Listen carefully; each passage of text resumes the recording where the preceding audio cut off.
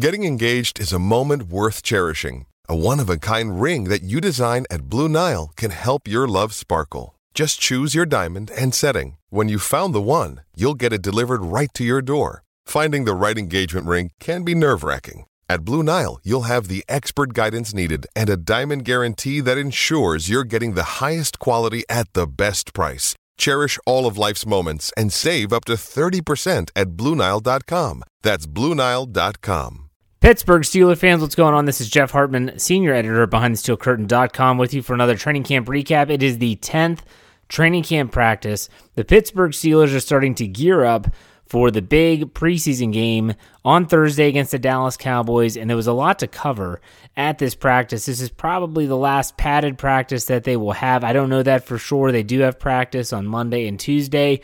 Wednesday is closed to reporters the day before a game. Thursday is the game. Friday is the day off, and they return to practice on Saturday. So there's a lot of people that don't even, what is it going to look like? Today was a padded practice on Monday. There was some physicality. We'll get to that during this recap.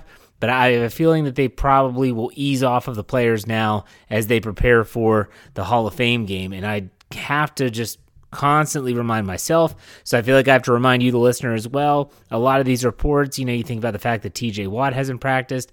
A lot of it has to do, he was never going to see the field anyways. There's no reason to risk him pulling a hamstring or anything like that, so we shall see. As a reminder, before we get started with the recap, BehindTheSteelCurtain.com should be your one-stop shop for all things Pittsburgh Steelers. That's where you can find our live tracker to keep up to date with what's going on at training camp practice. Also, all the other breakdowns and news you can imagine, including my recap article, which always airs 9 a.m. the next day after that particular practice. Wherever you get your podcast, search Steelers or Behind the Steel Curtain, subscribe, follow, do whatever you have to do so that you do not miss a thing. That includes my Monday, Wednesday, Friday Let's Ride podcast, as well as the Live Mic, the Steelers Stat Geek, and all of our new programming now, like the War Room with Matty Peverill, the Steelers Fantasy Fix, and we have several shows, including the Ohioans, the Power Half Hour coming up. My goodness, make sure you're following us there so that you don't miss a thing either. Okay, let's get started. Zach Banner, a player who has not done anything really team-related. He's been there working out. He's been present. He hasn't done anything team-related since the first week of training camp. He tore his ACL last season, week 1. He got his first live reps of camp when the Steelers were basically starting their 7 shots. They did a goal line drill. During that drill, Roethlisberger hit Juju Smith-Schuster on a quick in and out for a touchdown, then threw to the end zone and missed Najee Harris out wide. Banner, he looked good in pass pro, according to Brian Batko of the Pittsburgh Post-Gazette, versus Melvin Ingram. So good news to see Zach Banner starting to ease his way back into it. Injury update, Coach Tomlin said only minor bumps and bruises to report. Said it was good to see Zach Banner back out there on the practice field. Also said that Benny Snell, who was absent, didn't practice Mondays being looked at. Didn't have any information, said he would provide an update when he has it to determine the severity or lack thereof. In other words, this could be a serious injury. No one knows what's going on with Benny Snell, but he was not out there.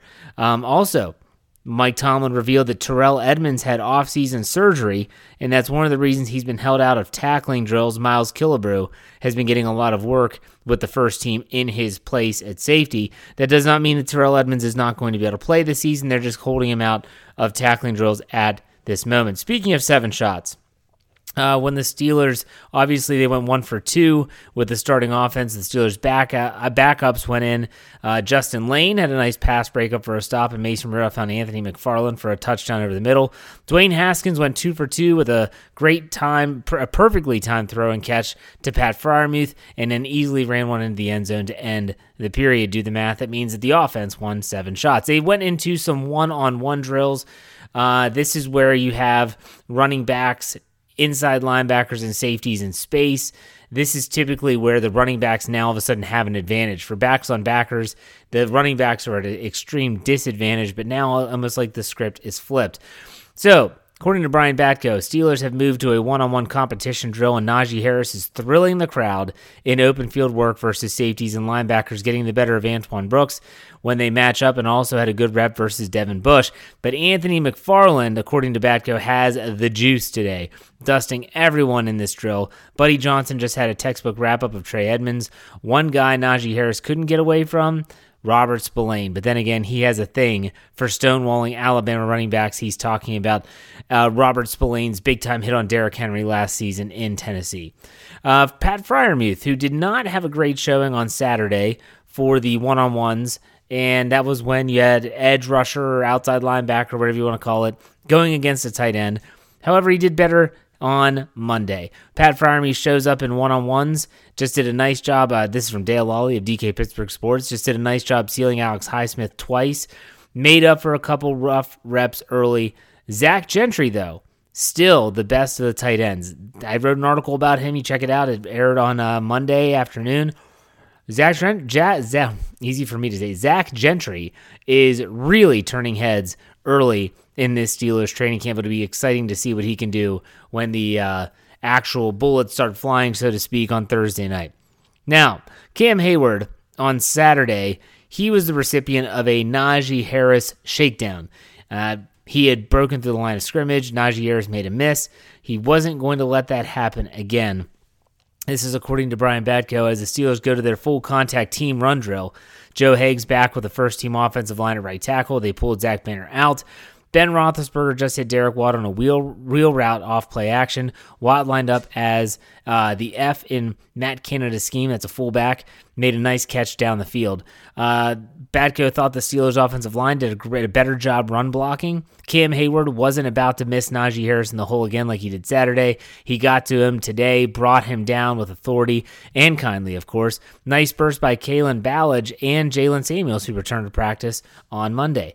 Juju Smith-Schuster all offseason had been talking about how in Matt Canada's offense he plans on being on the outside more. Well, he finally got his wish.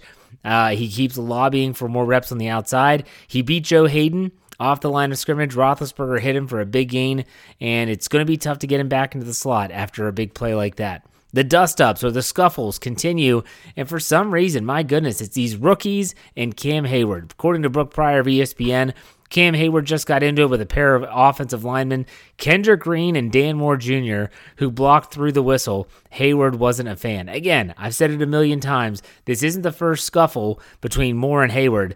Kendrick Green got into it today. They're trying to make a name for themselves. Hayward's not a fan. That sometimes is just the way the cookie crumbles, as they say. Then with Benny Snell away, Kalen Ballage was starting to make some plays. Brian Batko reports, on a day with no sign of Benny Snell at Steelers practice, Ballage had another nice day. Spinning away from a tackle in the backfield, Mike Tomlin yells, "Good run, KB." That's how you know it was a nice play. Speaking of the aggressiveness, Brooke Pryor writes, after 10 days of practice, I can't tell you if the offensive line will be quote-unquote good quite yet, but I can tell you they will definitely have an edge. This is one of those situations where that's all we've heard from Adrian Clem all offseason is being aggressive, being physical, and it seems like this is exactly what we're seeing now. It's coming to fruition. They might not be the most technically sound, but they might just have some nasty to them, and that's not necessarily a bad thing. Pat Freiermuth continues to wow at practice. He had a really nice catch from Ben Roethlisberger in the 7-on-7 session. He just seems to have the magnet gloves. I mean, my gosh, the kid catches everything thrown his way. And for those that are still concerned about Ben Roethlisberger's deep passes, Brooke Pryor writes, Ben Roethlisberger just hit Deontay Johnson deep down the field. The pass was probably traveled about 35 yards in the air. The crowd really liked it. He then also hit James Washington on the sideline, a step out of bounds for a deep throw after that. So it seems like, my goodness, Ben Roethlisberger's deep passes, hold your breath, might be okay in 2021.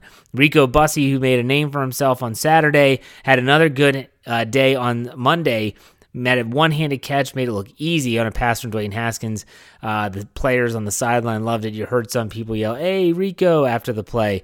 Good to see a young player making a name for himself. Let's see what he can do when we're talking about actual preseason snaps and repetitions. The goal line drill, that's the biggest drill that they run on some circumstances where really physical. Coach Tomlin said he felt like the offensive line answered the bell on the goal line drill, said they did largely what they needed to do, and Zach Banner was a big part of that. All right, folks, that about does it for this Training Camp Recap podcast. There's a lot of news. Again, we will be back tomorrow, Tuesday. There'll be the last Training Camp Recap podcast until they get back into camp on Saturday. and we'll have everything for you BehindTheSteelCurtain.com. Again, don't forget Dave Schofield's Players Mentioned article after Mike Tomlin's press conference. My recap is always following. It's a great content going on at BehindTheSteelCurtain.com. I hope you check it out.